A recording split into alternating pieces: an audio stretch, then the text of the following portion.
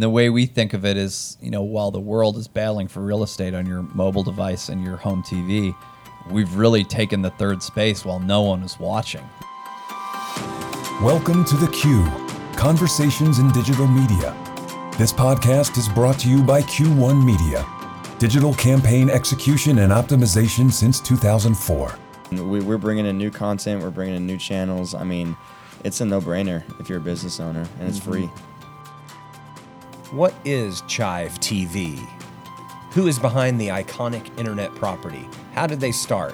What is their next big thing? And how did Bill Murray's face become their calling card? You'll hear all of that and more on this episode of The Q, Conversations in Digital Media.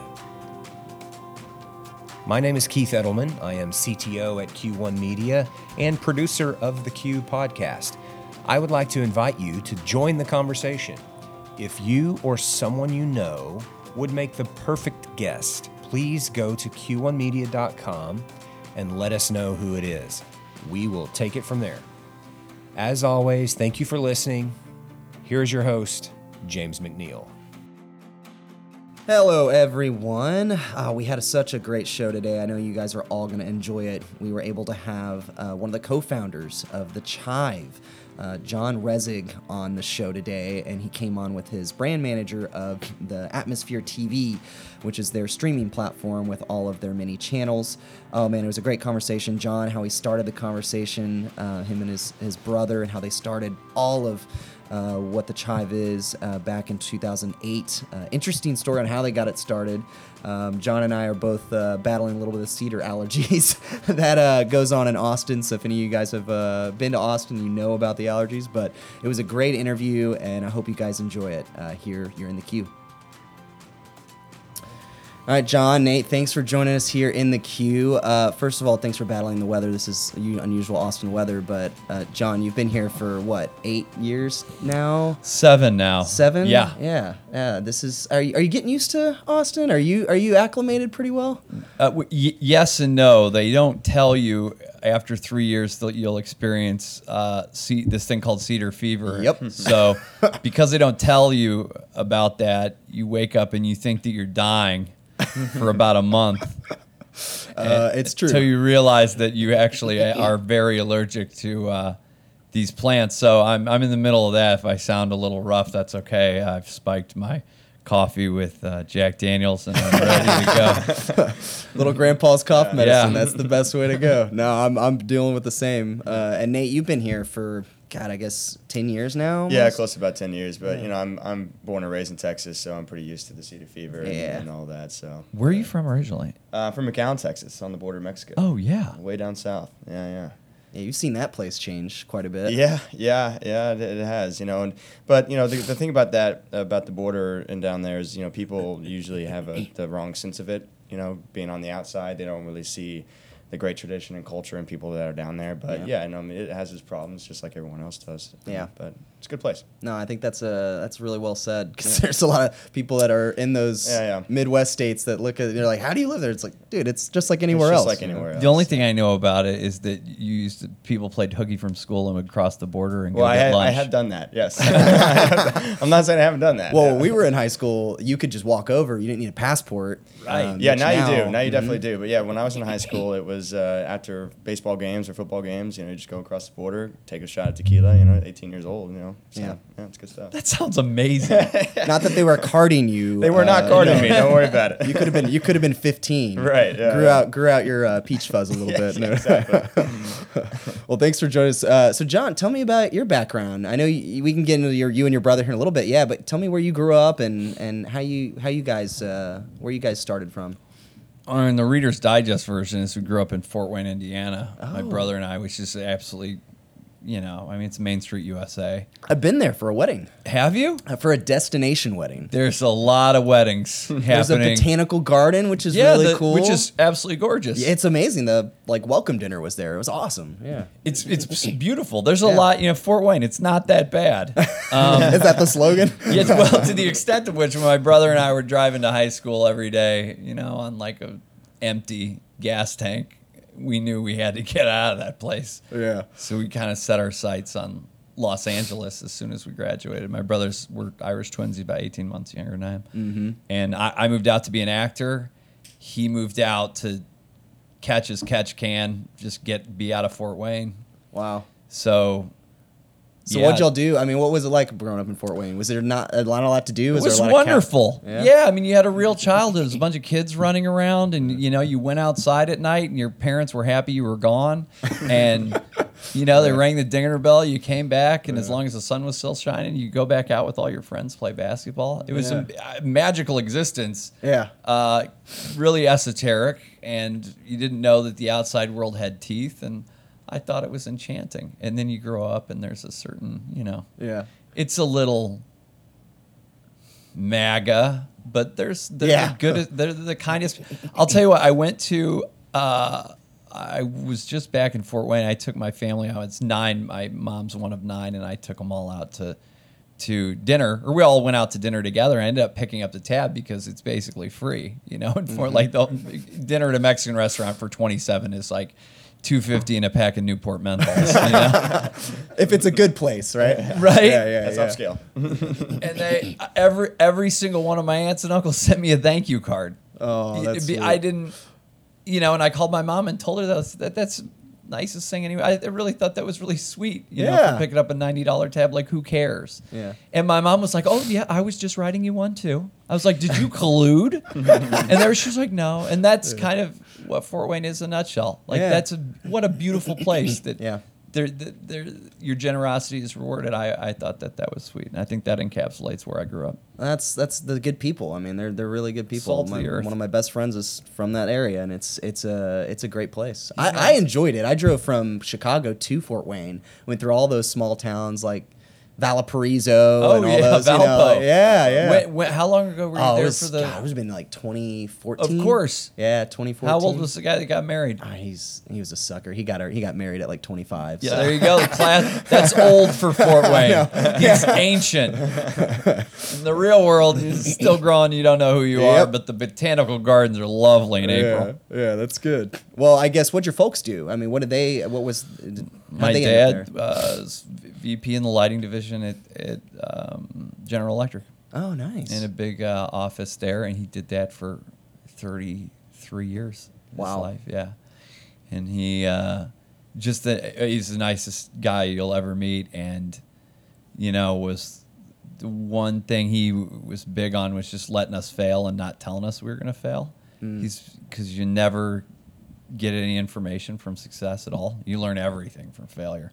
So we would just do stuff as dumber than hell, and he would never say anything. Go live your dreams, Never said what's your plan B. So when we were like, we're gonna go to LA and we're gonna make our dreams come true, he was like, live your dreams. Oh, that's great. And I was like, can I have $400? Well, you do need more than that in LA. You need a dream and $400. Hey, that's all you need. That's all you need to make succeeded. it big. You landed on your feet, so that's good. Well, it sounds like you had a good support system, but I guess when you got out to LA, you and your brother, you had that safety net. I guess it was probably better to go out there with somebody than nobody, right? I was out there for 2 years by myself, and I was recruiting all of my best friends to come and just be with me because I was lonely. My brother came out, and one of my other buddies, Patty, came out, and then my cousins came out, and to this day, it's my cousin Bob and Rick. Bob's the head editor for the Chive. Rick is the military editor. My brother co-founded the Chive with me. And then we were just slowly piling into like a 3-bedroom house on Rose Avenue in Venice. Wow. If you've seen the movie The Social Network where they're rappelling off the chimney and everybody's going bonkers, it was basically that minus the in-ground pool. Yeah. It's a real special time. Or Justin Timberlake as your next-door neighbor. Right? That never happened. No. Viggo Mortensen was our next-door neighbor. Really? Oddly enough. Strange dude. What really nice. What year was this? This was 2005 through 2007. What? So he just came off of Lord of the Rings. He was Lord of the Rings. Really, he's an artist. He would open his garage and he just make all this art, out of real heavy wood, and we were just young scrapping boys. We just helped him carry it around his house. What? And he was a real quiet dude. And he was living the dream. He had his own racket going on, and he was single. But yeah, I mean, Vigo did it right. Wow. He did it was. Well, when you become first name basis with Vigo, then that. We weren't first name. He was like, "Hey, help! I got a new bed frame. I just whittled Oh, jeez. out of oak." Well, when the king asks you to help, Oh you yeah, kind of have to. we loved it. We just loved going over to Vigo. So yeah. That was awesome. Well, so how did the acting thing turn out? Really well. I was cast as in the pilot episode of a vampire drama called True Blood. Yeah, that was a big one on HBO. Yeah. Yeah, life came to confluence. I was broke. I still have my tax returns. For 7 years, I lived under the poverty line in L.A., which living under the poverty line in general is hard. Pulling it off in L.A. is a magic trick. But August of 2008, I was cast in the pilot episode of True Blood and ended up doing that for 8 years. And then in 2008, September, 30 days later, we started the Chive. Wow. And there was a writer's strike during that time. It was a real big, famous writer's strike, so we couldn't go into production. I thought, crap, I can't pay rent. I can't do anything. And I'm not going to make it. And they put us on this paid veil. They paid us not to work, which still is one of those foreign concepts I've ever Wait, they heard weren't of. paying the writers, but they paid the actors? They paid, well... I just... man, my gosh. The writer was Did Alan they know about Ball. that? Yeah, Or, wow. I didn't think Alan had already won an Academy Award for writing American Beauty. I think he was all sorted out at the time. But no, they didn't pay him. They paid us to not work, and we used that money to start the Chive. Oh, my gosh. Yeah. That's crazy. That's why we were able to retain complete control of the Chive, was because of True Blood funded that for a couple of years. Really. Wow, what a crazy story. So the fortunate thing is you capitalized off of these writers. Out of the which is still true today and is for writers. Oh God. So we did. That's great. That's awesome. And Nate, you about that time were getting into the broadcast biz. Yeah, right? I definitely don't have that story. No. Yeah, I mean, I graduated from Ole Miss, University of Mississippi, and my very first job, I was actually telling Deb on the way over here, my very first job out of college, back in 2010, was probably one of the worst times to graduate. Yeah. Recession was happening, and well, they were just kind of getting out of it, and it just wasn't. People weren't hiring as they used to. So I was literally just I went stayed at home for 6 months, and I was just applying everywhere I could. And my very first job was a production assistant in Waco, Texas, at the ABC station there. I was making minimum wage. I mean, I was making the same amount of money as anyone that works at Wendy's or McDonald's, I made it my mission at that point. I'm going to learn everything about this business, from day one. And within about 6 months, I was promoted to a producer. Then they put me on air. I was a morning anchor for a little bit. Like, I pretty much did everything at that station except for GM, because I wanted to learn everything I could possibly about this business. And eventually got into marketing, and that's when KXAN and Austin called me up to come over here. And I was there for about 7 years and just moved my way up, really kind of helped transition their brand to what it is today, and helped us help them at the time get to #1 overall. So, people start off at the way I looked at it was I'm going to start off at the very bottom and try and work my way up from there and learn everything along the way. So I think it's gotten me, to where I am today. I hope so. No, got you. We hired you because you'd been there for 7 years, and you're still young. And we're millennials don't stay at a job no matter what it is for more than 2 years. Yeah. You know what a MILF is? Oh yeah. It's a millennial I'd like to fire. That happens quite a bit. Yeah. Quite a bit, yeah. Nate, I'm like, Nate, this kid's loyal. Like, at least he's going to gut it out with us through the tough times. Yeah, Local news isn't exactly on the up and up. But No. I remember thinking, this guy's a gem. Yeah, how was the change in? I mean, the news cycle has changed so much just during the time that you were at a big station, NBC affiliate in Austin. How were those changes? How did you deal with all that, like the social media side, the digital side, and exploding? When I started at KXAN, nobody, I guess I started in 2012, 2013. Yeah. Nobody was thinking about social. That wasn't even part of our strategy. That wasn't even part of our plan. You know, that it was, Facebook, whatever. You know, Instagram, that's not even a thing. You know, no one, that was never even part of what we were doing. To push the brand. To push the brand. That was never part of what at least our higher ups wanted us to do. And it got to a point where I was like, this is going to start catching up really fast if we don't start changing our strategy here. So that's when we started really focusing on social aspect. It was digital first. That's all we were doing. And, you know, over the years, obviously, it's, you know, no one knows what Facebook is right now. They're not going to know what Facebook is next week. It changes it. They change their algorithm every freaking day, you know, and so it's constantly staying up on the trends, constantly staying up on you know, the impact of what Facebook does to the community. And, you know, that's how we, you know, focused our strategy, was strictly how do we perceive ourselves on social? Because everyone knows us on air. They know KX and In-Depth Investigative. They know all that. But who are we on social? It's got to be it's a different audience, you know? So that was probably the biggest challenge we had. At least I had when I was there trying to.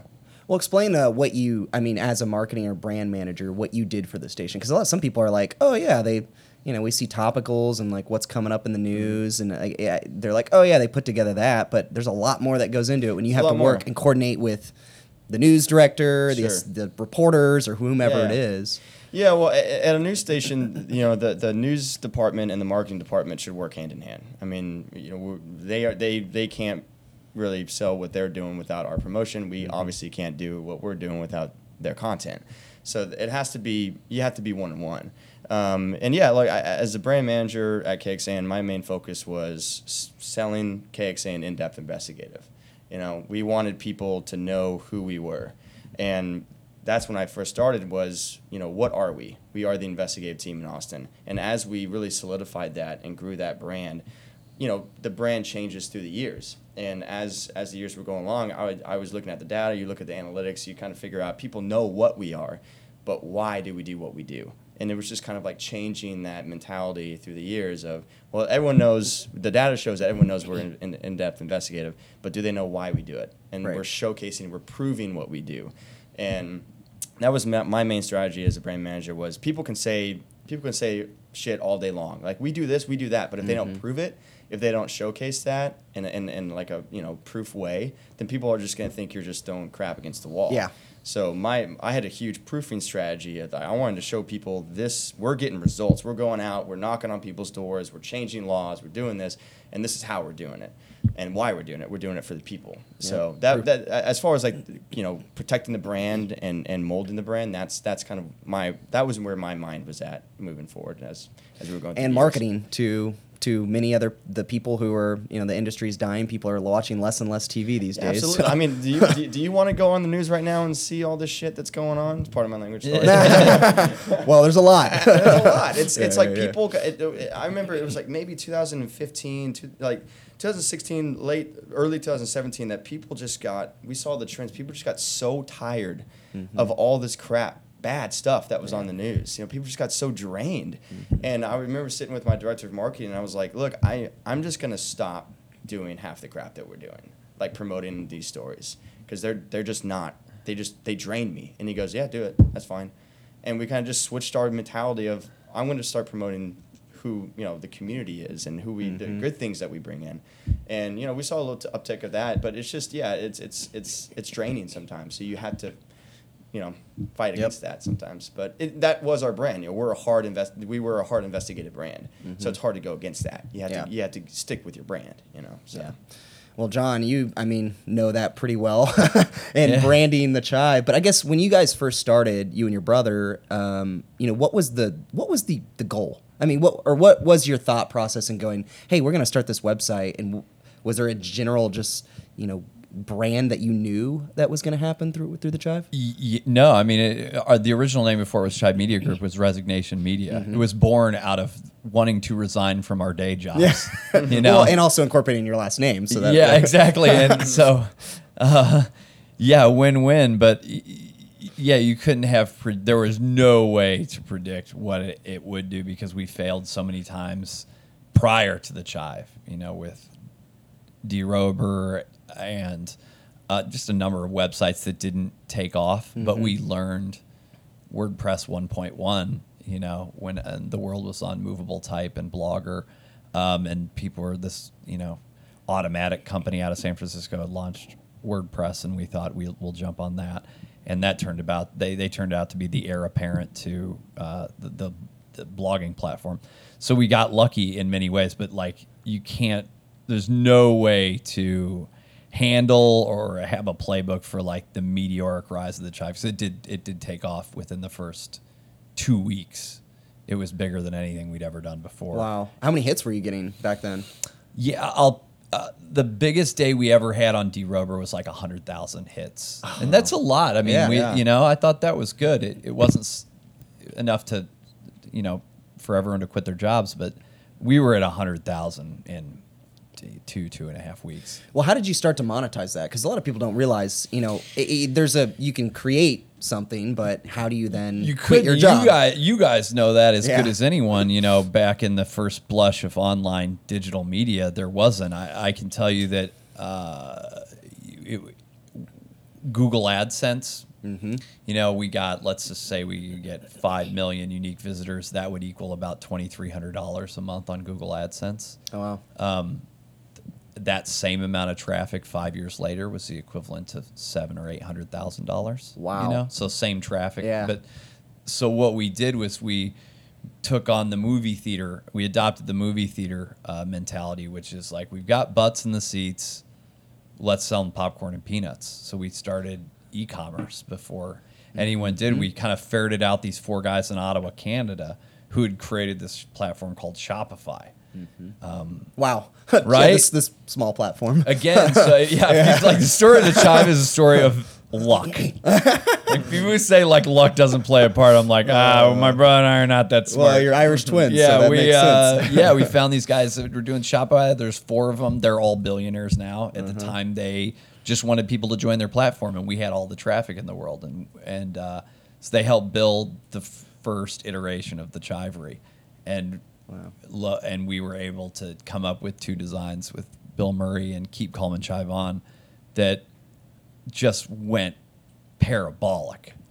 They're still our 2 best selling. Nothing has eclipsed or even remotely eclipsed the success of those shirts. So we were able to use e-com to buttress the growing digital media property until the inflection point came where you could monetize it effectively through banner ads and premium video and things that we were years before that ever that industry matured.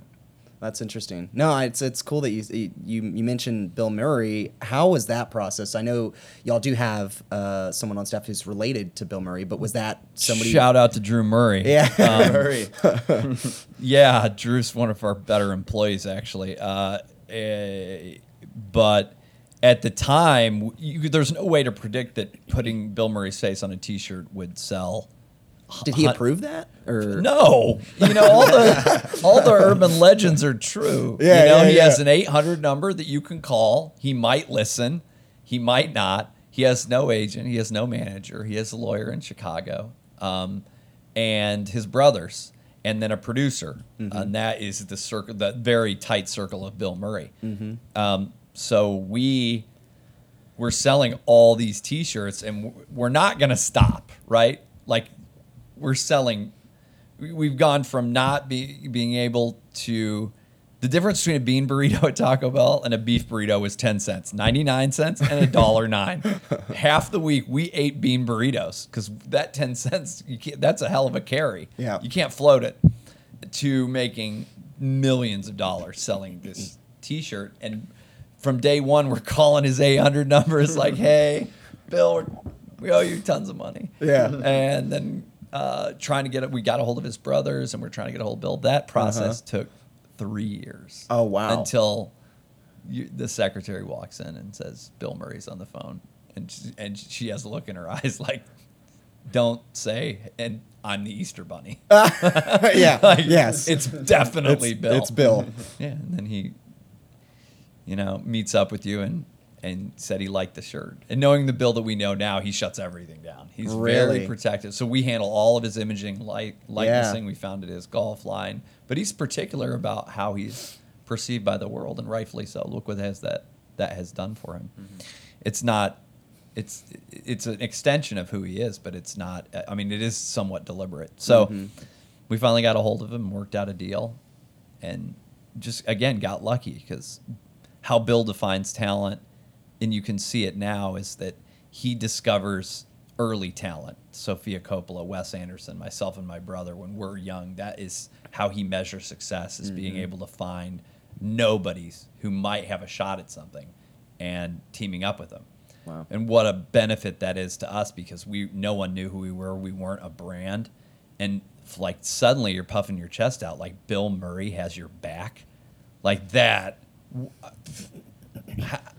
How did two That's a guys from dream. Fort Wayne, Indiana? Yeah, who grew up watching Caddyshack 300 times. There was some poll like at salon.com, I think it was a couple years back, where they who is the one person you want to have a drink with in the world, and it wasn't it wasn't a 1 through 10, and like 47% of respondents wrote in Bill Murray, without being prompted, and like I can go do that. Yeah. Patrick, well, sometimes you got to look back and go, wow, this is cool. Yeah, this is cool. Yeah.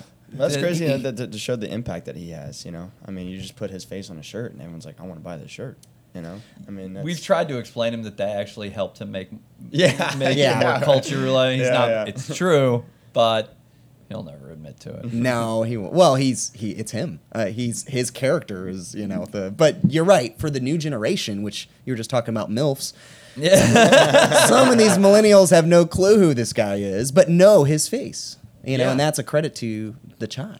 I think So. we bridged the gap between that and Zombieland certainly Yep. helped Yep. cameo, and now he's got the new Sofia Coppola movie launching, and Yep. the new Ghostbusters, in which he plays a role, and another secret project he's working on, and he's going to turn 70 this year, and he's still every bit Bill Murray. Yeah. Well, you mentioned popcorn and candy. I Mm-hmm. want to dive into that a little bit. So the content was, what you were serving to people was, a male-focused side when you first started. Yeah, still is. Yeah. So I guess, explain your thoughts on just, you were talking earlier before we got on that you are really the last in the space that you guys are that have been able to survive that. But kind of started it, though, I guess with the popcorn and candy. If you want to call it the freshman class of comedy publishers, it would be College Humor, who was the first. They were in 1999. Cracked, Break, Funny or Die, to some degree, Total Frat Move. Yeah. And at the time you went online, you go online now because it's a utility. You go on now to do your banking. You go on now because you got to get all your news there. But like back in 2008 or 9, you went on for funsies, man. You just went on to get on the B board at 4chan and see, go to Egotastic, and see which celebrity had a nip slip. That was just the greatest first blush of what you would call Web 2.0, where it was just fun. And to Nate's point, then the news feed came out with Facebook, and you had a choice to either join the Facebook Death Star because they were distributing a ton of traffic back to publishers. As hindsight being 2020, you were only leasing their traffic. Right. You were not owning that. They were checking in and coming back, and people thought that was the future. And we remembered something no one talks about right now, which is in 2010 and 2011, Facebook was all about likes. Like your site, Right. And we had built this wall on in 2010 that had all of our friends. We had indexed their API and scraped all our friends' pictures and put them on a wall, and it filled the wall. It was 800,000 people, and it was wallpaper all around and then they built the walled garden around likes. And he said, look, it's not about likes anymore. It's about shares. Yeah. Don't worry about shares. So everyone who liked our page, that reach went from 100% down to 5%. Yep. And then, in 2013, when all these publishers got hooked, they were like, oh, it's all about shares, and we're getting all this traffic. And we were like, I got to get all this. yeah. And we were like, we just had to tear all our friends down off the wall. Yeah. It was like, a moratorium when we had to be like, these aren't our friends. They can't see our page anymore. What do you Yeah. guys think you're doing? They're going to build a walled garden around this. Yep. And when they do, they're going to make publishers pay Right. to make up the difference. So if you got, 100% share of voice, they moved it to 50, Yep. right, overnight and said, look, you can buy the other 50 back, but you got to pay. Yep. And so they started paying and paying and paying. And that's when all the sites I talked about started paying and paying and draining their coffers. Boosting at first. Did y'all Yeah, do boosting you could at boost first? the thing. And we just saw, you couldn't. I don't trust Mark Zuckerberg as far as I can kick him. Look at this Vaseline cyborg. This kid is milquetoast, and he has very loose affiliation with the truth and absolutely no sense of consequences whatsoever. And Which we've seen over the past 3 years, but Yeah. back then you were experiencing it firsthand. We didn't start a social distributed model. Instead, we went and built a community. Right. And so we're just going to shake every hand, throw Chive meetups, start Chive chapters all over the, The world. app, was the a app. big- We were a laughing stock to everybody because suddenly they started to surpass us in traffic. But we were 90% organic traffic, Right. and they were 80 or 90% Facebook traffic. Now, if that ever flips, you're going to have, the effect of, the CDO, housing market collapse. Yep. And that's effectively what happened. That's crazy. Well, I guess it's cool to know the evolution of what y'all had to deal with to get the brand where it is. But when did you decide to move to Austin? Which I know Venice, you were saying, was like one of the best times. I guess what made y'all make the shift? This being a podcast out of Austin, it's Yeah, we interest didn't us. want anyone to not. We wanted a work environment in which everyone worked together, and in Venice Beach, you had a choice. Mm-hmm. And Snapchat ended up taking over our building and ran into a problem that is a bifurcated, fractured, business space where you'd have to house 20 people here and 30 people over the Freak Show and 30 people on Market Street, and then some offices were better than the others, and then you've got the Freak Show crowd, and they took over our offices, and those guys were just the Chive. Yeah. And it creates contention, so we wanted everyone together, and you can't do that in Venice Beach. Yeah. So we went on a tour and thought people would care because we were going to bring a couple hundred jobs to high-paying tech jobs, and we went to Boulder, we went to Seattle. We even tried out Key West. We figured out we'd impregnate the island. That would be bad. And we The came, Vikings come in, Yeah. right? Yeah, we came here, and Governor Perry was in his victory lap his last 6 months in office. And I mean, talk about a guy, he had been governor for 16 years, 14 years, whatever it was. He didn't give a shit. He was like, I love you guys. Yeah. Politics aside, he cared. And we just want someone to care. Yeah. So it ended up being Governor Perry that brought us in. Well, yeah, I know. I've seen the pictures and whatnot. I Mm-hmm. guess when you landed here, you expanded, obviously, Mm-hmm. and you've turned into what? How many employees do you guys have now? I think it's overall, including Atmosphere, I think it's about 110. Yeah. I think, right? It was Wow. 103 a couple of weeks ago. Yeah. Wow. I don't know. Ballpark it. I don't know. Yeah. Well, how does that? To know that what you've built started from scratch, and now it's employing all these young folks like Nate. That's very nice. Come on. I'm incredibly proud of that. Yeah. I really am. I think it would be one of the great honors of my life to be able to support not just the employees but their families and have them on good insurance, and think about what could have happened. As Yep. you've seen last Thursday when College Humor laid off 103 of its staff all at once. That's horrible. I don't want to know what that looks or feels like, but you gotta know it's possible. It's ever present in this industry, as evidenced by the fact that we're the last man standing in that space. So, the fact that we're growing that's cool, man. Because I will really do this job till they forcibly extricate me from it. Well, and I'll just piggyback off of that. Just coming in, obviously beforehand I was a big Chive supporter, and I knew, I followed them for years, but what some people don't know is when I got here, I looked at Chive Charities, which is what these guys do, and the impact that they can bring on a community and their followers and their their fans is absolutely just second to none. So sure, we are an awesome comedy blog. We're a great streaming platform, but we're also a community that gives back to our fans. And I think that's evident in Chive Charities, which is what John and Leo have really worked hard to put together. Yeah. No, you mentioned the streaming platform and I think if I don't ask this question, people might murder me. Yeah. But how do you get these videos on the Chive and where and who do you have working on to implement this? Like, where do you find this content? At first, it was really organic. I think if being a brand. I think if you accidentally set your friend on fire and he falls down a well, someone nudges you and says, you should send that to the Chive, Yep. Well, you capitalize off of smartphones. Right, yeah. Everybody has a video camera. And you're exactly right. Everyone has a camera and they're sending it to us. But Chive's really a photo blog. We post 5 or 6 videos a day, maybe, sometimes 4. But we had all these videos archived and we knew there was value in that. In 2015, and we had started a beer line. And this shows you, like, my brother and I's need to be serial entrepreneurs.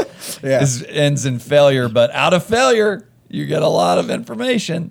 So we started your dad told you, right? Yeah, you started a nationwide beer line. We were the first of 50 states, and it was going bananas, and we didn't know how to support it, and especially we didn't know how to advertise it. Yeah, yeah. We were in a bar. And we're like, how do you advertise in a bar? Yeah. And you look around, it's table teepees, it's the coasters, it's neon signs. And then I remember someone came up next to us and asked the bartender what the Wi-Fi code was. And I was like, okay. And this is not that long ago. Mm-hmm. And it wasn't until late 2015 that high-speed internet became ubiquitous in bars and restaurants. They're not early adopters of anything. And we thought, oh, my God. And we looked around, and bars didn't have 2 TVs anymore. They had 10 TVs because the cost of a flat screen had come from $1,200 down to $99. And then there was a Roku stick that you could port into the TV, effectively hijacking it. It's like the Uber model, right? Without, complaining people, justifiably so. By the way. Yeah. And we thought, we've got all these videos, and we can load them to this device, port them in TVs in bars and restaurants that everybody has, and it can sync with high-speed internet. And we hit that right in early months when that was happening, and announced that we were going to spend $20+ million, every dime of company profits, whatever that amounted to pivoting to streaming for businesses. And we had a number of employees who quit that day. Wow. Thought that we had gone and stayed too late at the fair, because the beer line was failing, and now we're going to do this. And what are you guys doing? And it's like, well, if you're not moving, you're dying. Yep. So that's, especially in the digital space. Yeah. You have to. It always changes, so you have to pivot in a lot of ways. And it wasn't that good. It was like watching the first season of The Simpsons. Homer doesn't sound like Homer. Nope. And we're running slideshows through it to fill up space. We're running the daily afternoon randomness just to try to fill the loop up. But compared to watching Judge Judy with subtitles and talking heads, when the game isn't on, what's your product market fit? Is this a fit for the market? The answer is, oh my God, yeah. Even that, at our worst, was better than what was running on TVs in bars and restaurants when Sunday football isn't on. Mm-hmm. And Nate, you mentioned this to me, that the guerrilla marketing for this, the way y'all get into bars, and y'all go to certain colleges and do some guerrilla marketing, and we've done that in the past, we just launched an ambassador program where we offer money for people who want to sign up and go into bars or restaurants or any kind of business and get them to sign up for Atmosphere, which is the stream platform that ChiveTV is on. Guerrilla marketing works. works. You know, I've done guerrilla marketing at KXAN, and it works. It really does. And yeah, that's definitely something that we've done before, and we're definitely ramping up as well as we move forward. And Atmosphere, which is your brand that you're in charge of and obviously promoting, it's different from the Chive. So, and y'all have y'all separated it? Yeah. So, you know, Atmosphere and ChiveTV is 100% complete family friendly. And it's, you know, viral videos from across the world that people submit to us or that we license out, and you know, we show in bars. I mean, there's a channel that fits every single mood, every single vibe, every single business. How many channels are y'all up to right now? There's 12 owned and operated that we own and operate ourselves, and we add and have added multiple partner channels, and we continue to do so. On, you know, we're ramping up even more partner channels coming on board. I mean, people want to be on this platform, and because they know how you know, John told me this because I didn't know this when I first started. Was, you know, 70% of the time people are outside of the house, you know, and all these streaming platforms, Netflix, Hulu, Disney Plus, they're all meant to be streamed inside the home. Yep. But what about the businesses? What about the people who are in those businesses? It's a space that you know, no one has really been able to take advantage of, and we were the first ones to do it, and you know, it's continuing to grow for us. So yeah, it's been a fun ride. Yeah, I've watched your drone TV, which is actually pretty. It's amazing. I love it. I love it. I'm glad you like it. I'm a big like topographic. Like I can just look at cities and maps, and it speaks to me. Like, yeah, shout out to AirViews TV. It's becoming quite popular on the network because it's like think of it like a Apple screensaver. Yep. Only on steroids, taking you through cities and, you know, getting a tour of the Kremlin. Or the picture's so vivid. It's absolutely with 4K amazing. these days. Yeah.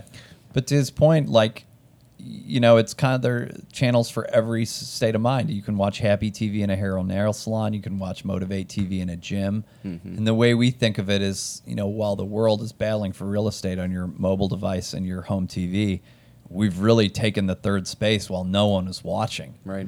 And we're baffled by the fact that we've been able to accomplish that, because we thought for sure, to be honest with you, we were very much relied on being underestimated at first. That was half of the business model. Right. Because like we announced to our employees that we're going to go hard in the space. If BuzzFeed or Vice in 2015 had announced that they're going to go into digital out-of-home, content first, digital out-of-home streaming, the whole world would have run. Right. But we wanted people to be like, it's the Chive.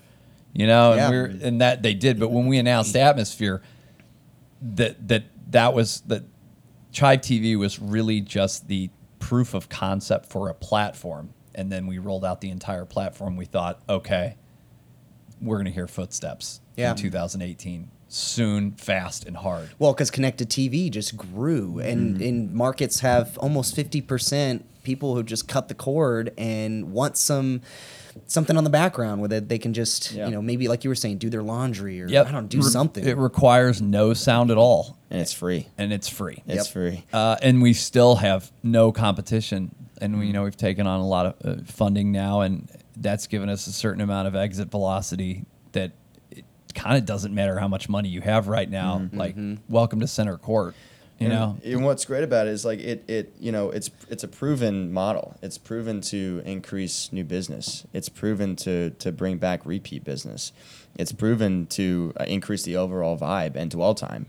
I mean, if you're a bar or restaurant, if I'm an owner and you tell me that, wait, so someone's going to stay here, watch this for another hour and order 4 more beers, that's pure profit. You know what I mean? So it's a proven model that works, and we're dedicated to bringing that to businesses to help them grow, and while having awesome content like Red Bull TV, AFV TV, Americans Funniest Home Videos TV. I mean, they're all on our platform. And it's they want to so be on that, our platform. That AFE, because they were basically, I mean, you see the crashes and people almost getting nicked, or you know, skateboarders breaking ankles or whatever. Right, and before AFV, it was bloopers. Yep. You know, it was what you remember Saturday night, morning or late night. Yeah, whatever it was. Whatever you it see was. the Harlem Globetrotters. Yep. That we're the ambient evolution of that, and you know, America's Funniest Home Videos kind of like can't beat them, join them. Yeah. They're smart. You know, like. You know, upload your content to our platform. We've built the tubes. we've spent all the money. You don't want to go down the distribution route to try to compete because it is a beast. But we've laid the pipes effectively, laid the internet, the fiber optic cables, if you want to think about it like that, in bars and restaurants around the world. So you've created the model. I mean, that's for sure. And the platform. It's just every section y'all have gone into, it seems like you hit it at the right time. Whether it's apps or e-com, that's what really gets my brother and I going. It never has been the money. It's been like trying to figure out how to be on the bleeding edge of what's next. And we only do want to do this one more time. Like this is the third lightning in a bottle, and now it's Hooker Island after this. Can't say that now, but I mean, you get the idea. I'm done. After this, I don't want to do it again. The risks and all. My brother will keep serial entrepreneuring, and I wanted one more hit in a suitcase, and I'll be just fine. Going and just reading some Hemingway on an island, drinking a nice scotch or whiskey. I'll do boat drinks after this. I'm 4 years away from Corinthia Island, something austere. I don't know. There's not really hookers on it. No. But you get the idea. Yeah. Well, it's a good life. Is it? No. But and that's something I did want to bring up is the culture that you've created, even in the office environment. I mean, you got the slide, which we've seen some epic crashes on that recently too. But y'all created a culture within the environment before. I know there was like the Googles and Facebooks of the world doing their open concepts, but y'all kind of did something different. Explain how you decided to go about that route to maybe attract the millennials like Nate and myself. How did we go down the route on the Chive? Yeah. To just attract employees or just make it a good for the culture and the brand. Our Venice Beach place was amazing. It was absolutely stunning, and we knew we had to one up ourselves.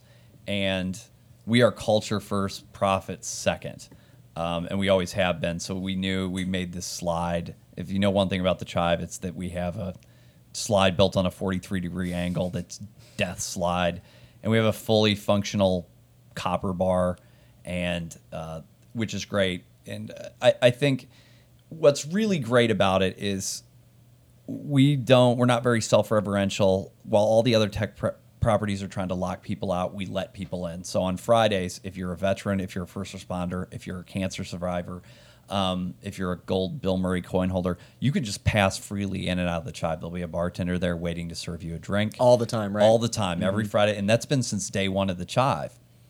That, it's not just the employees that are the most beautiful people on earth that the only thing we test for is a sense of empathy, That's all we're looking for. Because if you have a sense of empathy, it means so much more. It means you're very social. You care about other people. You know what I'm saying? Totally get it. That works in all walks of life too. It really does. It's not just within the work environment, but it's also the community that comes in. It's the veterans, it's the first responders, and it's not the celebrities. We have a Four Seasons right next door, and if you're a celebrity, you're like, I'm going to the Chive today, and you're not getting in. And then the 25-year, retired Bill first responder, 50 pounds overweight. Come on in here and grab a drink. Come on in. Yeah, come on in, Bill. Yeah, actually, get in line famous person. Right. It doesn't matter. We didn't build that for them. We built it for the people, but it's not just the employees. It is absolutely the community that makes this work. And if now that we have Atmosphere and ChiveTV, it's kind of a line around the block to get in. To get a job. It's really very cool. My brother and I still do all the interviewing. Just do not like hiring shitbags, because if you're going through hypergrowth, for all you people who have the discomfort of ever hiring 100 people in 2 years or whatever, if you get it 70% right, you've knocked the cover off the ball, right? By the numbers, like 30% of the people that you hire are going to be not the pedigree that you want in your office. That's what sucks about it. And we're probably right about there. Yep. And the first hypergrowth maybe 40%. And that's like culture's everything, because one person can ruin the whole, to spoil the whole lot. One bad manager can spoil the whole operation. Like that's what hangs in the balance. Is people who want to silo off. They're, this is mine. I'm not going to tell you anything. I know what I'm doing. They've been indoctrinated into their own self-belief system. They don't want to listen to the bosses. Yep. And that kills me because my 25-year-old editor knows more about digital out-of-home streaming than any, tenured journeyman, manager. Yep. Because we created a category of content that no one else had before. Tell me what you know. Yeah. Hey, no, it's good. You mentioned it, loyalty being a reason why you bring people over. I think you've created that loyalty within your office environment, but also within the brand. The people who love the Chive. You don't find somebody who's like, you love the Chive. I mean, that's a loyalty to the brand, and y'all built that, and it definitely comes out. Yeah. So And you got to tend that garden every day. You're not entitled to it. Like, and anyone who is ever, and people that do, they got to get out. That's why you hire people like Nate who comes in and he's just in the. He's in the first year of his loyalty. His loyalty peaks. We've got 3 years before this kid gets lazy. His inexorable decline. It won't matter. I'll be on Corinthia Island. I'll be on like 4 years and be like, Nate really is coming in late and leaving early. I'm like, I can't hear you over the sound of the boat plane landing. That's good. Oh, well, that's good. Well, John, Nate, is there anything you want to add and just what's on the horizon? I know you said you might have one more lightning in a bottle, but I don't know if you guys are moving into. We're in it. Okay. We call them the salad days. So, and they only last for 3 years. Yep. And that's where all your successes minimize and diminish all of your failures, and you just got to enjoy it. And you work hard to be a part of what we're being on one more rocket ship ride, and you just got to appreciate it. Right now, we feel like. Like that 82-year-old composer who finally wins an Academy Award, but got dissed for, Chinatown, Yeah. He's happier now to get you appreciate it now because it's the best thing in the world to have it, and you just got to appreciate it and know that competition's coming and that there's going to be a million more problems down the road. But right now, you're just all rowing the oars in the same direction.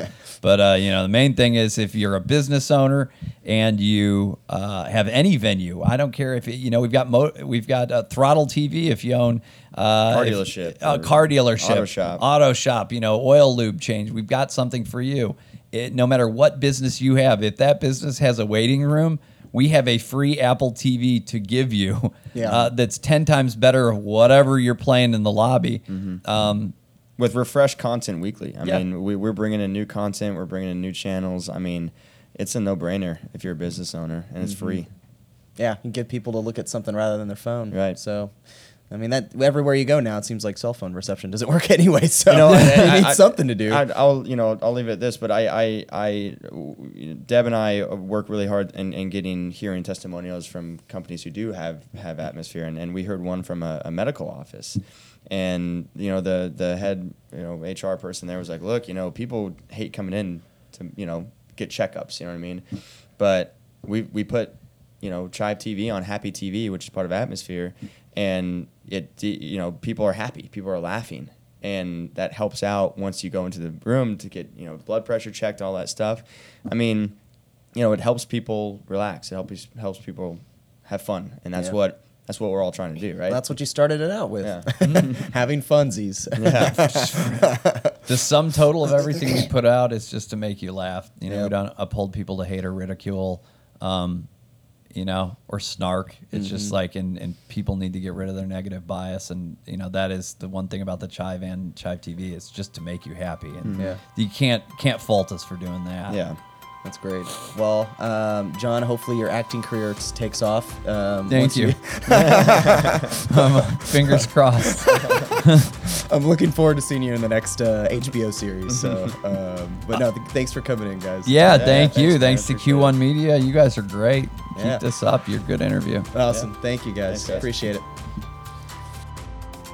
This episode of the podcast is brought to you by Q1 Media. Q1 Media partners with agencies and brands all across the nation for all their digital marketing needs, whether it's CTV, OTT, location-based mobile device ID targeting, search engine marketing, targeted display, any research and data that you need. Whatever it is, Q1 Media can help with your marketing efforts. Please check out Q1 Media's website at q1media.com. That's q1media.com. You can view case studies, examples of our work, or just check out more episodes of the podcast, The Q, Conversations in Digital Media.